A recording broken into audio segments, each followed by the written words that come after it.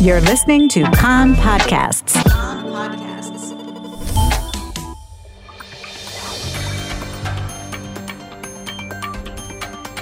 You are listening to the English language news of Kan, the Israeli Public Broadcasting Corporation.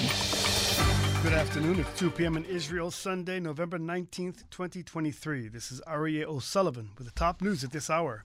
In the north, Hezbollah fired anti-tank and mortar shells at the western Galilee this morning, setting off sirens in Shlomi and Moshav Betzit. A number of hits were reported in open areas.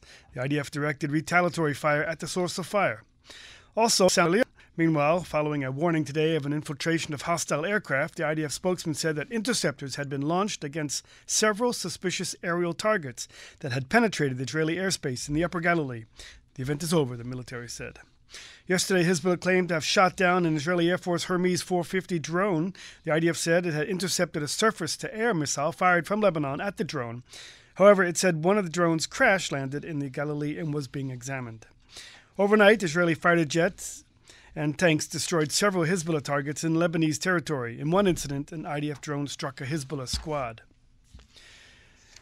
In overnight strikes in the Gaza Strip, the Air Force hit terror targets in the northern part of the Strip. A Kan reporter says the IDF forces are deepening their offensive operations and continue to gather information on captives and on the Hamas underground tunnel infrastructure.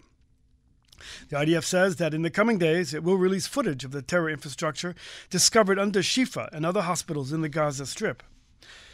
Combatants from the Paratrooper Brigade have raided the homes of senior Hamas officials in the heart of the luxury Rimal neighborhood in Gaza. The fighters, with the help of the armor, engineering, and air forces, eliminated terrorists and located dozens of tunnels and many weapons. The senior commanders of Hamas live in the Rimal neighborhood. Military posts and government buildings are also operated there. And the IDF has released the names of 5 IDF soldiers fallen in battle in the northern Gaza Strip. They are Sergeant Benjamin Meir Arili, age 21, from Beit Shemesh. And at this moment, we have alerts going on in the in Ashkelon area. The other soldiers fallen are Reserve Captain Ro'i Bieber, 28, from Tzur Moshe, Staff Sergeant Yakir Biton, 34, from Jerusalem, Warrant Officer First Class Rani Tahan, 40, from Sde Nehemiah, and Major Chen Yahalom, 35, from Kfar Zar. Since the start of the war, the families of 383 fallen IDF soldiers have been notified.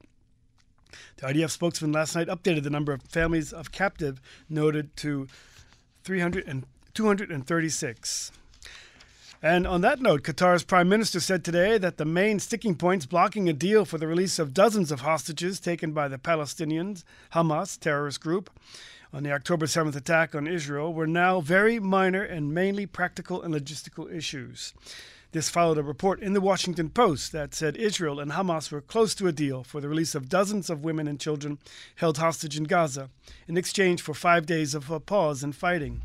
According to the report, the teams would require all parties of the conflict to freeze combat operations for at least 5 days, while an initial batch of some 50 or more hostages are released in smaller batches every 24 hours.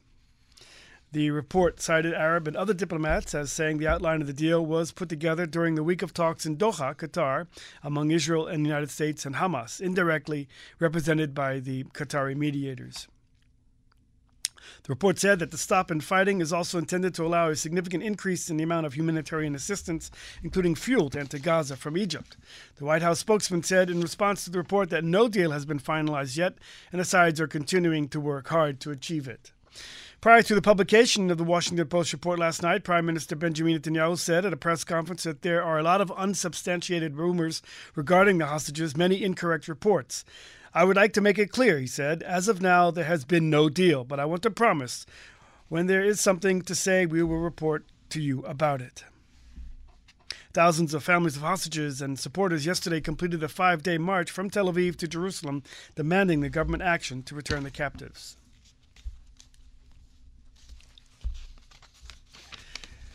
In Judea and Samaria, Palestinian sources report that 3 Palestinians were killed overnight in IDF fire. A Kan reporter says clashes took place in the Dheisheh refugee camp in Bethlehem and the Aida refugee camp north of Jenin. Crime in the Arab sector. In Sakhnin, a youth in his 20s was shot and killed last night. Police arrested a suspect, 19-year-old resident of the town. Sports. Disappointment for Israel in the UEFA European Championship qualifier. Israel lost last night to Romania 1-2 in a match in Hungary. The Israeli national team's chances for advancing to the Euro are now only via the playoff in the Nations League in March. Taking a look at the weather, it'll be rainy and cooler with flood warnings in effect for the coastal plain as well as in the Judean desert. That's the news from Kan Reka, the Israeli Public Broadcasting Corporation. Join us at 8 p.m. Israel time for a one-hour news program.